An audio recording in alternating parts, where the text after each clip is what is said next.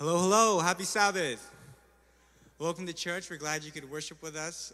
Shout out to the boys' praise team. Always fun to do praise with them.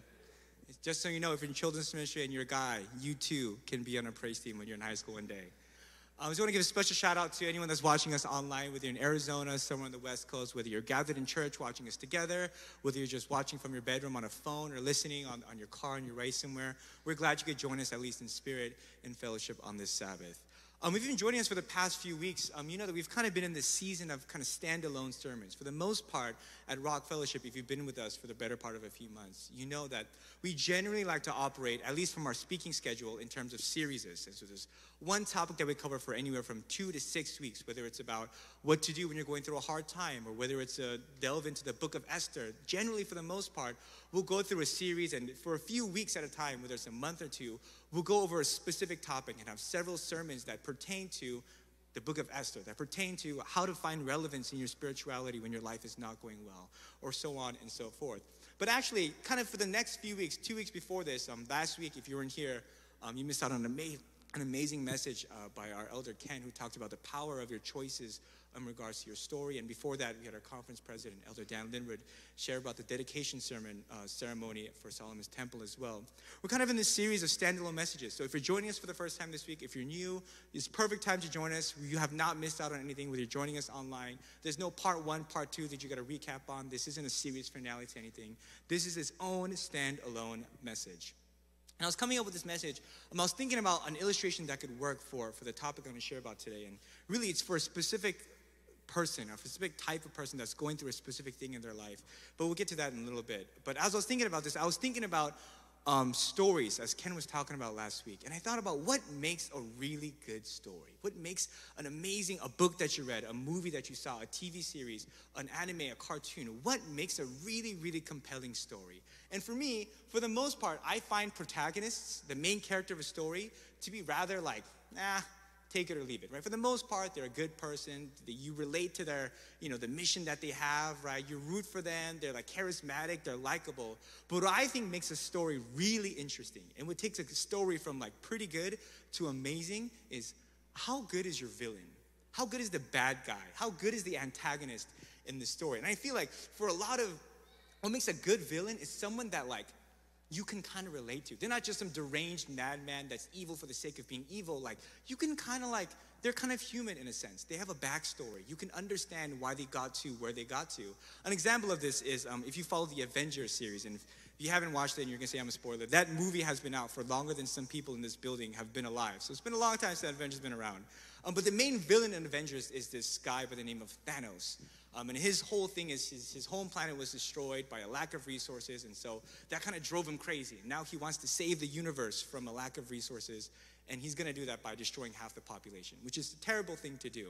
But I was on the internet and I saw this post, and this post was they were describing the entirety of a movie plot in one sentence. So in one sentence, can you summarize the entirety of a said movie? And for Avengers, the sentence went like this. Single father tries to solve world hunger with his rock collection. Single father tries to solve world hunger with his rock collection. If you know the story of Avengers, it kind of, sort of makes sense. You leave out a lot. But it kind of makes sense. This guy is trying to solve world hunger. There aren't enough resources. There are too many people. We have to solve this. My own planet was destroyed by this, and I want to save everyone else. And I'm going to do it. And up until that point, you kind of relate to him. Yeah, like, starvation is bad. I'm sorry you went through that. And then I'm going to do it by destroying half the population. You're like, boo, I don't know about that one. That's a little weird, dude. But again, I feel like a lot of villains, the way you can kind of tell it's a really good villain is they're kind of human. Like, there's a part of you that kind of relates to them and can kind of understand where they're going from, but they're a little bit crazy. And I feel like the highest accolade you can give to a villain, whether it's fictional in, a movie somewhere, a superhero movie, or in real life, is when you've decided as a human population that we will no longer name our child after this person. Right? I feel like it's the highest accolade you can give to a villain, right? You're never gonna name your child Hitler. No one's gonna name their child Genghis. No one's gonna name their child, we're coming up for a musical. I've never met a person named Goliath, right? No one's gonna name their son or daughter after the bad guy in David versus Goliath. I've never met, if you go through biblical stories, a lot of people in this room have a biblical name. Jonathan, Daniel, Joshua, Michael, right? But there are a few names in the Bible, and I've seen some people go pretty far in. Like, I've seen Jephthahs and stuff like that. I've never met anyone named think there are a few off the list. No one is going to name their daughter Lucifer. No one's going to name their daughter Satan. I've yet to meet a Jezebel or an Ahab. That's kind of off the list. And of course, Goliath is like, no one's going to name their child a human being Goliath. But I feel like the most infamous villain, right, the most infamous bad guy, antagonist in the Bible is someone who we've kind of crossed this person off the names list. And to be fair, I think it's interesting because like the name Goliath, it just sounds kind of gross, right? You can name a machine that, but no one's going to name their cute baby Goliath, right? But there are a few names in the Bible where like, I feel like that works in English, but that person did something so heinous, so terrible, I do not want my child to bear the legacy of this person. And for me, I feel like that villain, the villain in the Bible, outside of course, Satan, is a man by the name of Judas Iscariot, who's most well known for betraying Jesus. And it's a classic villain, right? You grow up in the story, you grow up in the church, and in children's ministry, you learn very early on, Judas is a bad guy. Don't be Judas. And the way he's like portrayed to people is like this angry man, he's bitter, he was a treasurer, he was probably really miserly, he was always muttering under his breath. But today in this message, I kind of want to delve into a little bit of Judas's story and a little bit of his backstory, and maybe to a certain degree, help you see where is this guy coming from? Who was he really, and what was he outside of that one infamous moment that he had? I invite you to join me in prayer. Heavenly Father, Lord, as we just sang a few minutes ago, Lord, the Spirit of the Lord is here and a miracle can happen now, Father. That is our prayer. And I ask that in this time, from this point forward, anything I say from now on, be not my words, but from you, Lord. Not my knowledge, not my wisdom, not my thought. All of this comes from you above, Lord. Hide me behind your cross and your grace. Lord, you know who this message is for, Father. You know who needs to hear this. You know who will be encouraged by this truth, Father. And I ask that whoever that is in this audience, Father, you move in their hearts. You soften their hearts. You open their ears. And allow your love and your grace to enter into their lives. We thank you for this Sabbath and for the joy of fellowship. I pray this in your Son, Jesus' name. Amen. So Judas is one of Jesus' 12 famous disciples, and his most notable accomplishment is that he betrays Jesus and sells him out to the Jewish authorities. So if you're unfamiliar, Jesus, the first 4 books of the New Testament describe the life of Jesus, and during his time here, at one point in his ministry, he prays and he handpicks 12 people that are going to be kind of his inner circle, right? That will be with him, live with him full time, learn at his feet, and also like perform miracles in his name. It was kind of a huge honor to be part of this group. And for the most part, this group was filled with nobodies, right? Fishermen, uneducated people. Who is this person? And for a lot of the disciples of Jesus, we actually don't know too much backstory, Judas included. We're not exactly sure what he did. Some think that he might have been a disciple of John the Baptist. Some think, we're not really sure, right? Outside of a few of them, we're not sure what Judas did. And what makes Judas an interesting antagonist is this. What makes him kind of more than just a bad person is you have to ask yourself the question. What Judas did was this.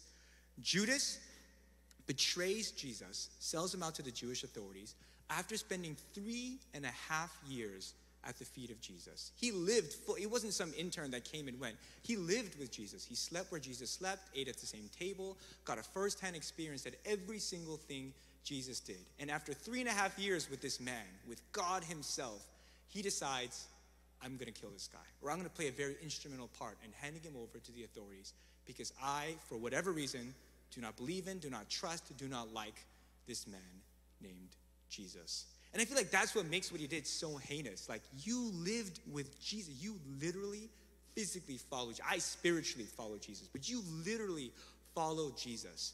You had a front row seat to the feeding of the 5,000. You held one of those baskets. You performed miracles in Jesus' name. You saw him raise dead people to life. You heard the greatest sermon ever. You were probably right next to him. Yet after all of that, you decided to betray the Son of God. And you have to ask yourself the question, like, how did he end up doing that? How did he get to such a place where after experiencing firsthand, physically, literally, the goodness of God, how did he end up betraying him? And I think in a lot of ways, sometimes the message we're given is, he was just that bad of a dude. He was just that evil. That's just who Judas was, just so rotten to the core that he could spend that much time with Jesus and still sell him out. I think it's important to know, again, to remember like everything that Judas went through as being a part of Jesus' crew, and that Jesus handpicked Judas to be a part of his crew. He's not someone that slipped in. He's not someone just like, oh, where did you come from? Jesus prayed on a mountain and prayerfully handpicked 12 disciples, one of whom was Judas Iscariot, one person that would betray him later on in life. It's also important to note his role in Jesus' crew. Judas was being the treasurer of Jesus' entire ministry. So people would often, again, Jesus was a nonprofit organization, so no, he didn't really make money, and so people would just contribute, donate to Jesus. People would invite him at their home, and he lived essentially off the generosity of others, right? So when Judas signed up to follow Jesus, he essentially signed up to being homeless with Jesus, right? And he'd go house to house, place to place, and people would donate money to him and say, hey, I love what you're doing.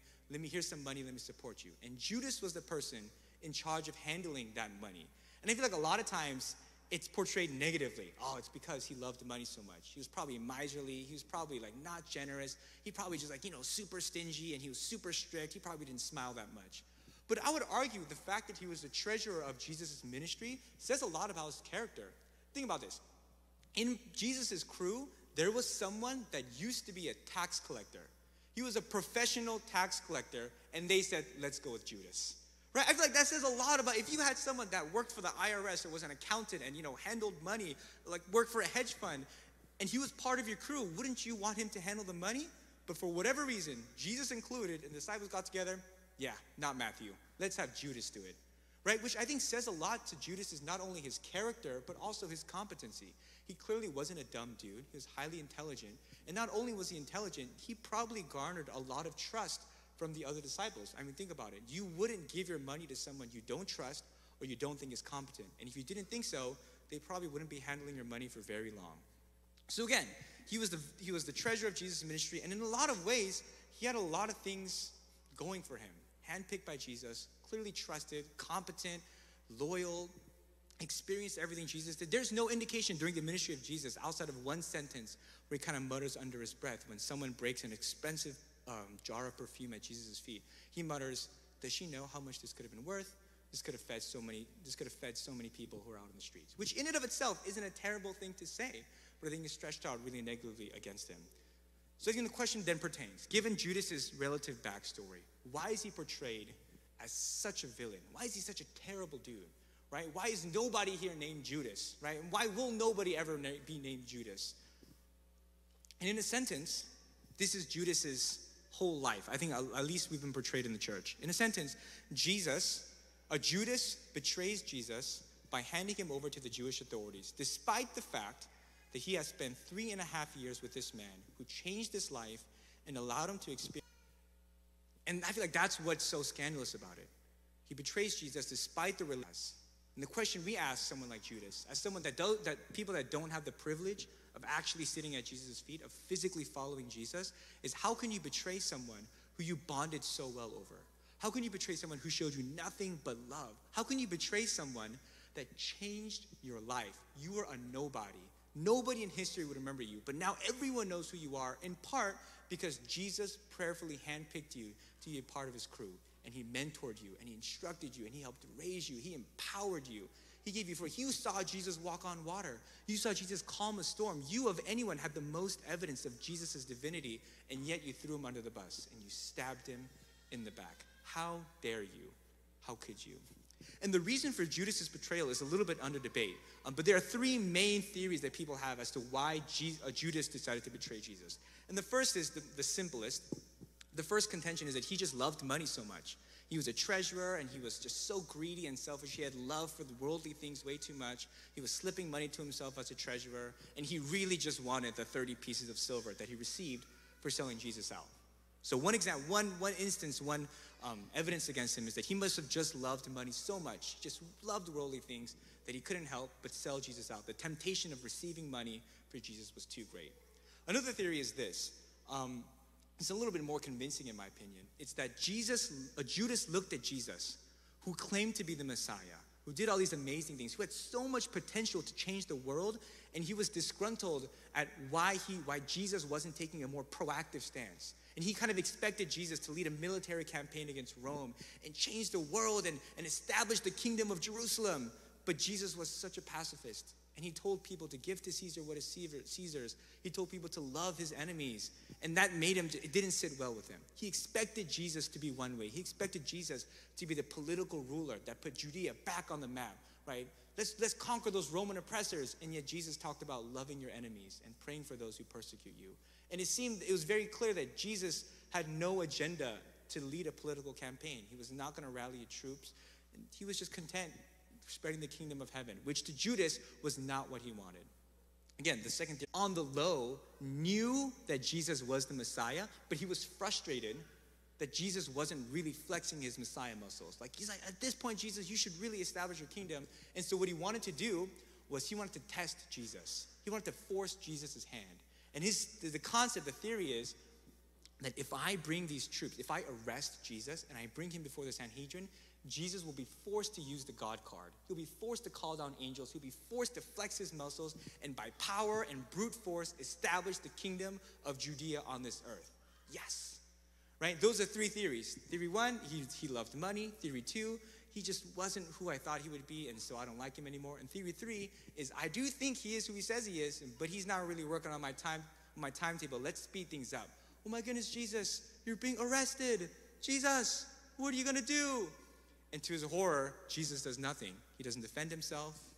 He walks away and is crucified on the cross. And to be honest, I had to ask myself this question as I was coming up with the sermon and really breaking down what it exactly was that Judas did. And especially when you look at the three possibilities of what motivated Judas to betray Jesus. A love for money and the world. Jesus wasn't who we thought he was, and he doesn't have the priorities of Judas. And he wanted to test Jesus and force his hand.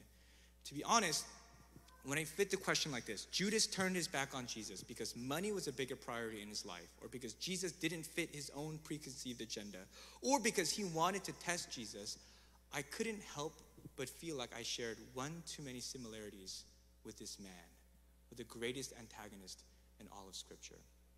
And it's ironic for me, especially because I've stood on this very stage and just a few months ago shared a message about how my testimony and how I accepted the call to ministry, and how because I accepted my call to ministry, Jesus changed my life.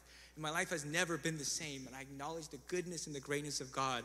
And actually, it was about almost exactly 3.5 years ago that I called Pastor Chris on October 31st, 2018 and said, hey, Pastor Chris, thank you for the offer. I would love to come to Rock. I'll see you in a few months, right? And I came here a few months ago and I shared this testimony about how because of that, my life has never been the same. And God has changed my life, and I've experienced God's love. And he's awesome, and I'm a different person because of that. And God definitely has a plan for me.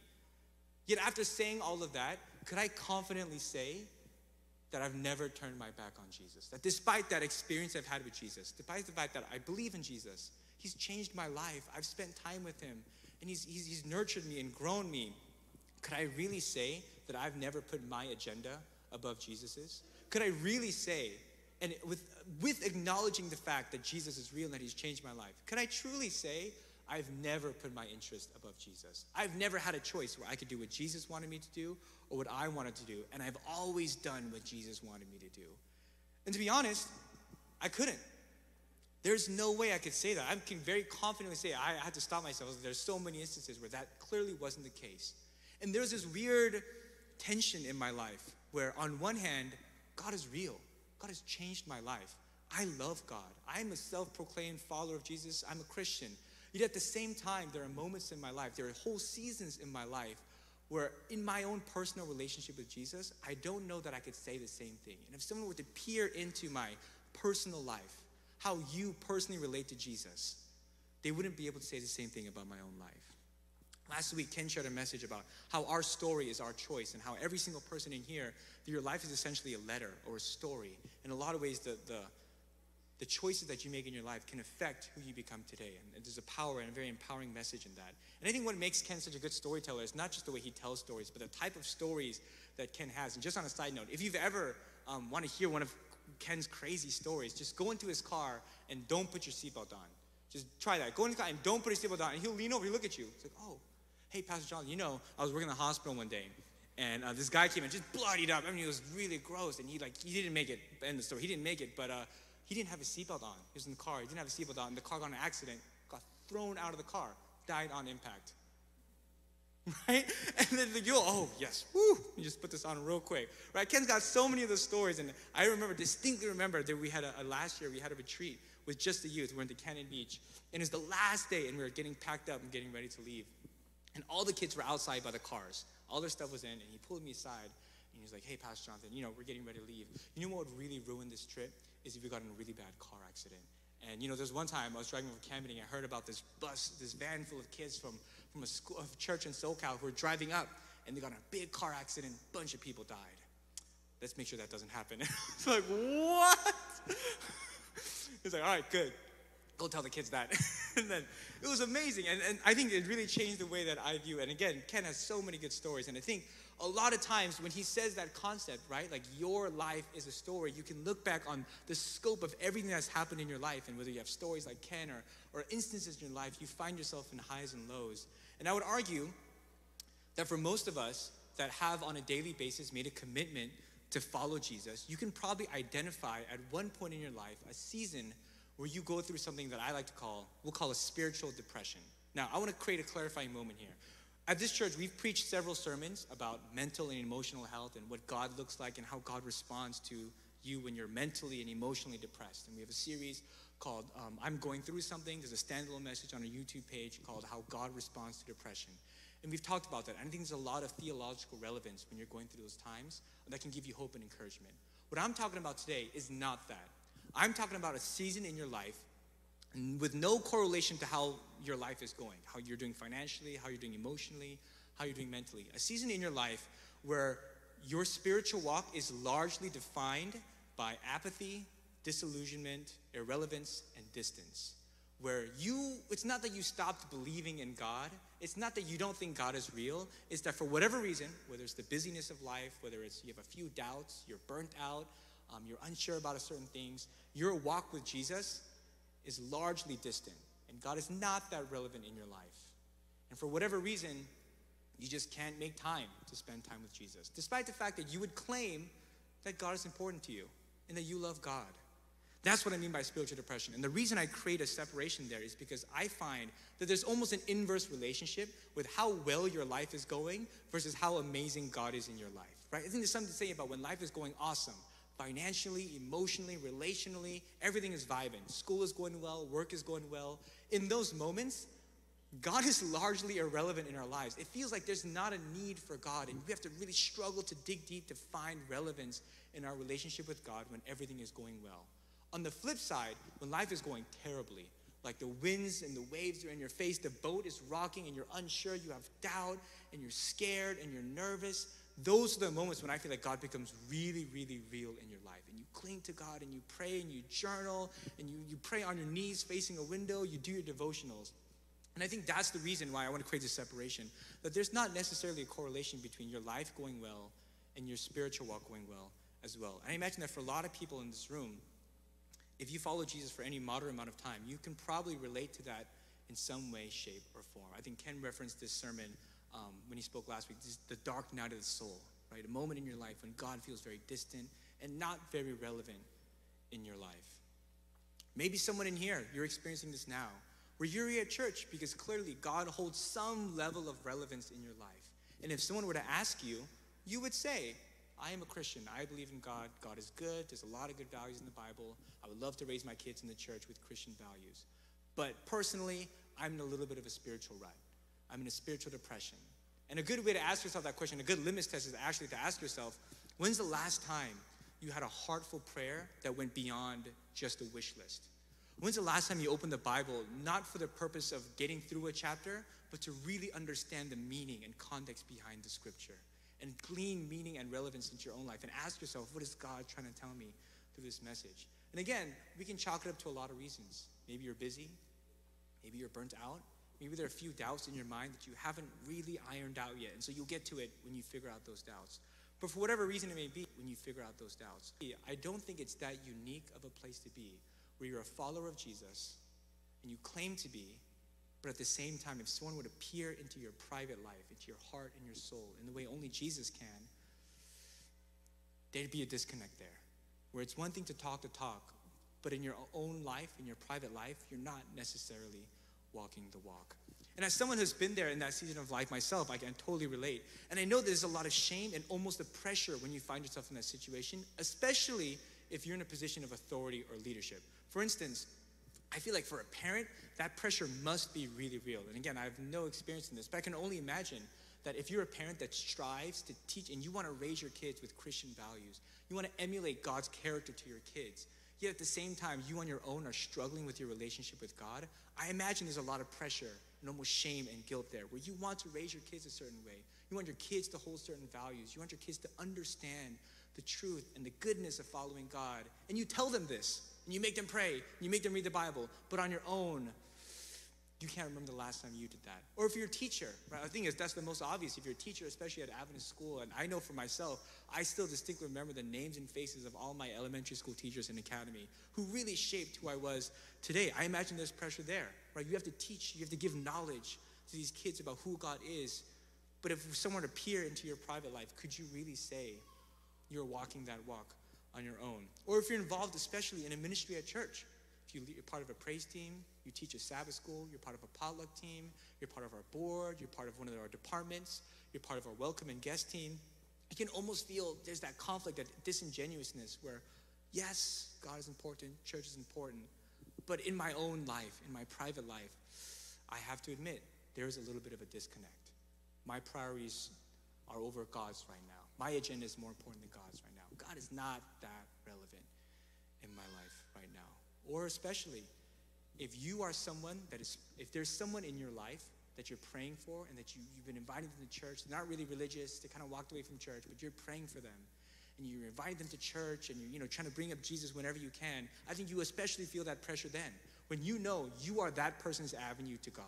That person shapes a lot of how they view Jesus and Christianity and church based on how you act. It can feel even more disingenuous and feel the pressure where I have to hold myself to a certain standard. That person, I've been praying for that person, I've been inviting that person to church, and that person's view of God, of church, of Christian love is based on my actions. And again, it's a terrible place to be where there's shame, there's pressure, there's guilt.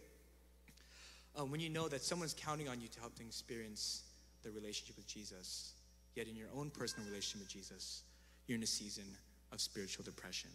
And again, it's not that you don't acknowledge the good things God has done for you. If someone were to ask you, you can give your testimony on that spot. Jesus has changed my life. I love church. I've grown so much over the past few years because of my relationship with this community and my devotional life.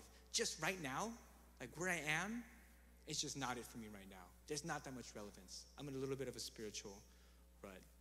And when it's framed that way, you can't help but ask yourself, are you that different from Judas? Is he that unique of an antagonist? Is there really nothing you can relate to about the man that betrayed Jesus, who's the most infamous villain in all of Scripture? Is there really that big of a difference? Judas, a man who recognized all that Jesus had done for him, would attest to the fact that Jesus changed his life. Judas performed miracles, yet still turned his back on Jesus.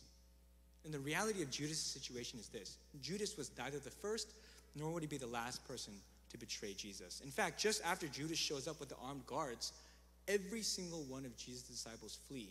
And just as Jesus predicted, in his darkest moment, Jesus is completely alone. Just before Judas shows up, he asks the disciples to pray for him. They all fall asleep. And then right after his arrest, Peter goes a step further, where he denies any association or any knowledge of Jesus just to selfishly save his own skin. And in the moment of Jesus' weakest moment, most alone moment, everyone he loved turns his back on him. And so the reality is this: Judas's betrayal of Jesus differed in degree, but not in kind. He wasn't that unique. And there was no one in that moment that could say, I stood up for Jesus. There was no one among the 12 that could truly say, I had Jesus' back. Sure, Judas might have gone a step or two further, but the principle of what he did, Jesus changed all of their lives. Jesus spoke into all of them. One of them claims to be the beloved disciple of Jesus. He ran too, and he had no hope as well. And I want to end by looking at God's response to Judas.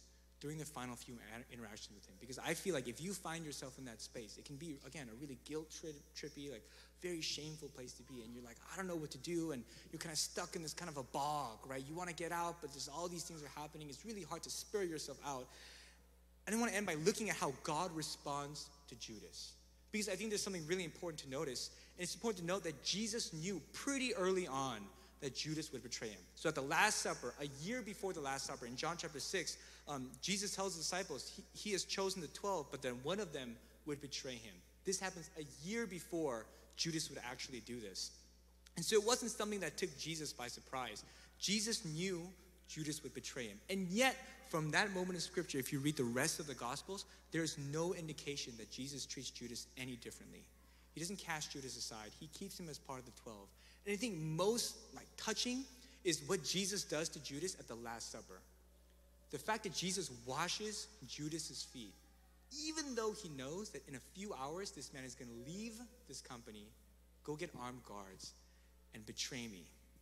He includes Jesus. And I think a lot of foot washing gets lost in it's really not the same. Like the feet that Jesus washed and the feet that we wash when we do communion are totally different. We have closed-toed shoes, we have socks, we have soap, we have cars, we have paved roads. If you think about what people washed back then, it's also important to note, to show the extent of how gross it was, a Jewish slave could not wash feet. That was beneath him. You'd have to be even if that person was a slave, if they were Jewish, you cannot have that person wash their feet. It's just so gross, right? Think about it. What is, in those days, what are socks? What is hygiene? What are paved roads? There's animal and human waste all over. People walked everywhere. Sandals, who knows what is even a shower? Has that word been invented yet? I'm trying to think of what is the modern day equivalent of washing someone's feet, especially in today. For the most part, our feet are pretty clean.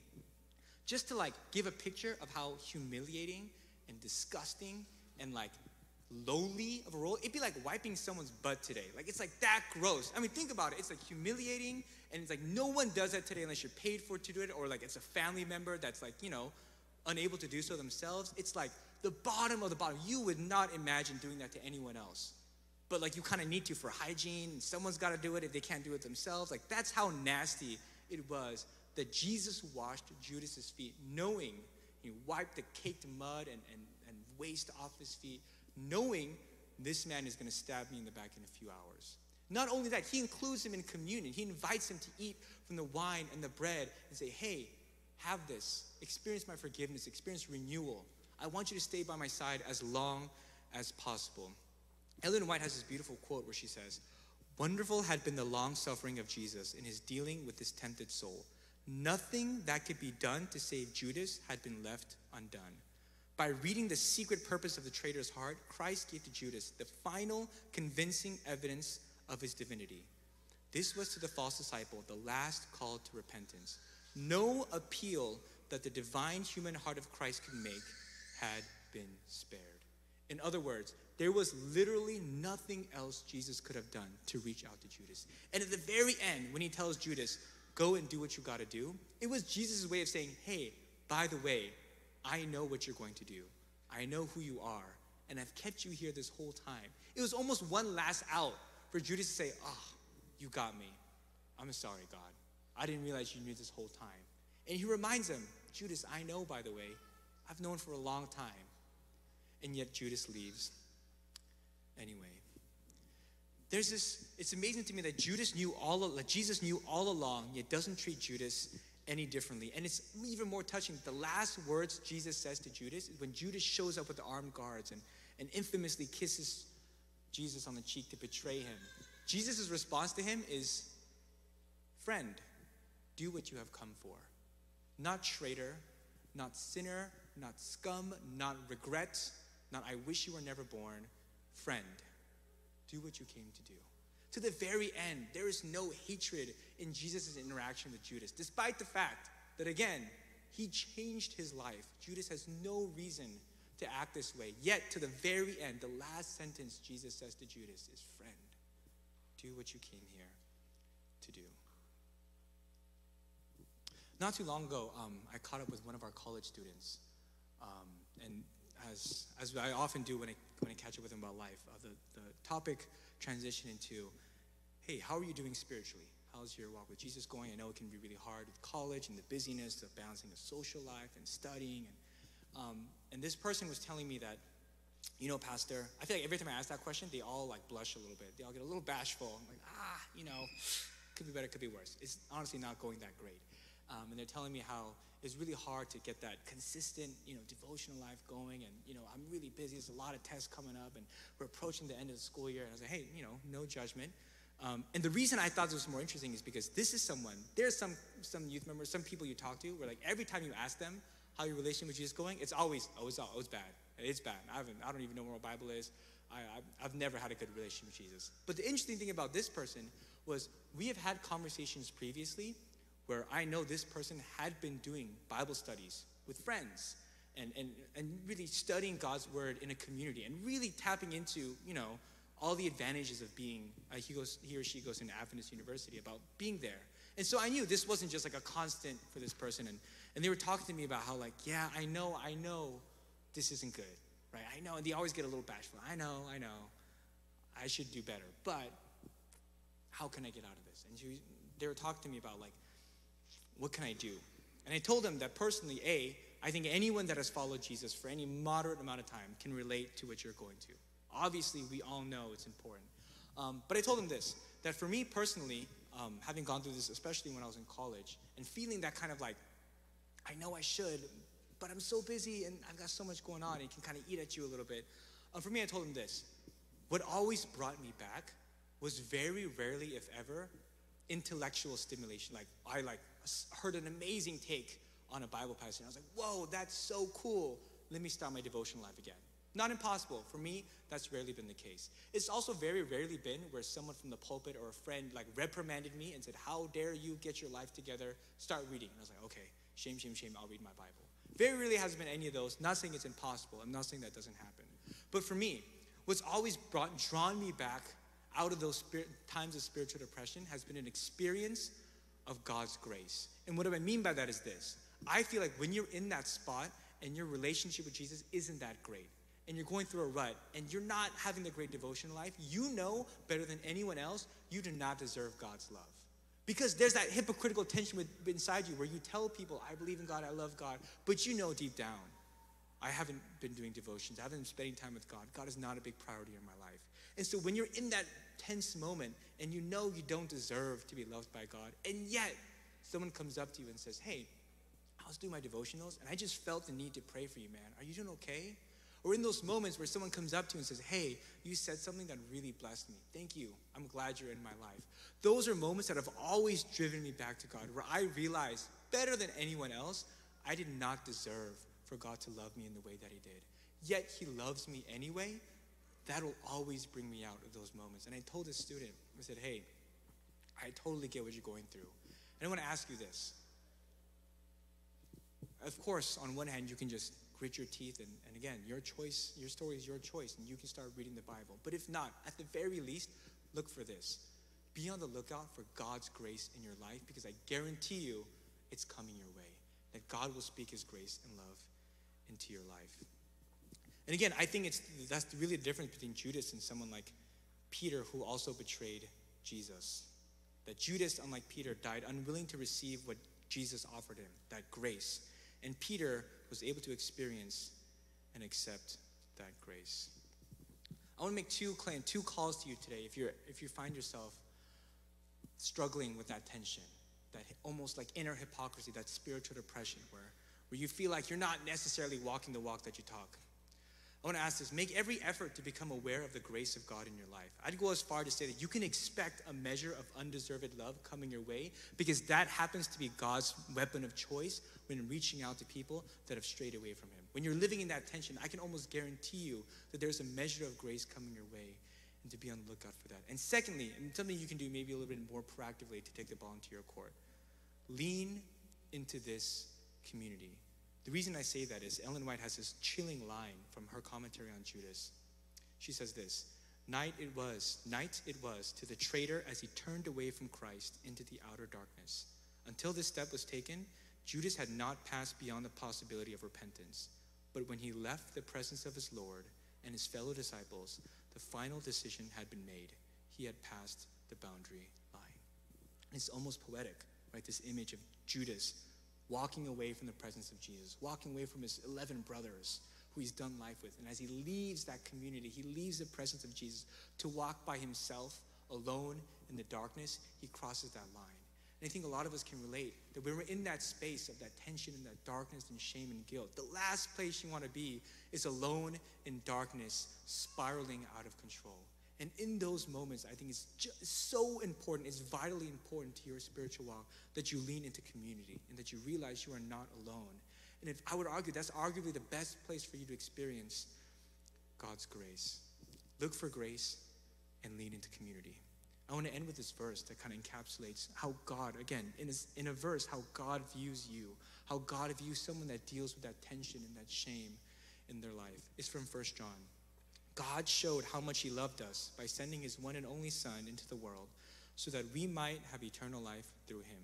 This is real love, not that we loved God, but that he loved us and sent his Son as a sacrifice to take away our sins. That reminder that God has claimed you as a child of God, that you are his, he is yours. He is your God, and you are his child. Let's pray. Heavenly Father, Lord,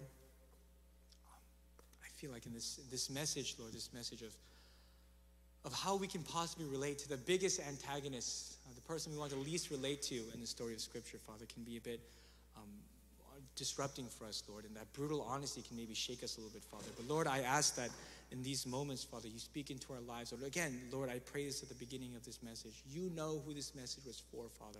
And I pray that if there's anyone in this room who felt their heart stir, who felt their heart soften, who felt that churning in their stomach, that call, that tug back to you, Father, Lord, that you give them the courage and the strength and the encouragement to follow through on that and to come back to you, Father, Lord. Lord, we know that you love us deeper than we can ever imagine. And there truly is, as Paul would say, nothing that could ever separate us from the love of God that is in Christ Jesus our Lord. We hold on to that promise. We look for your grace, and we lean into this community. Thank you for who you are, what you've done, and what you will do. I pray this in your Son, Jesus' name.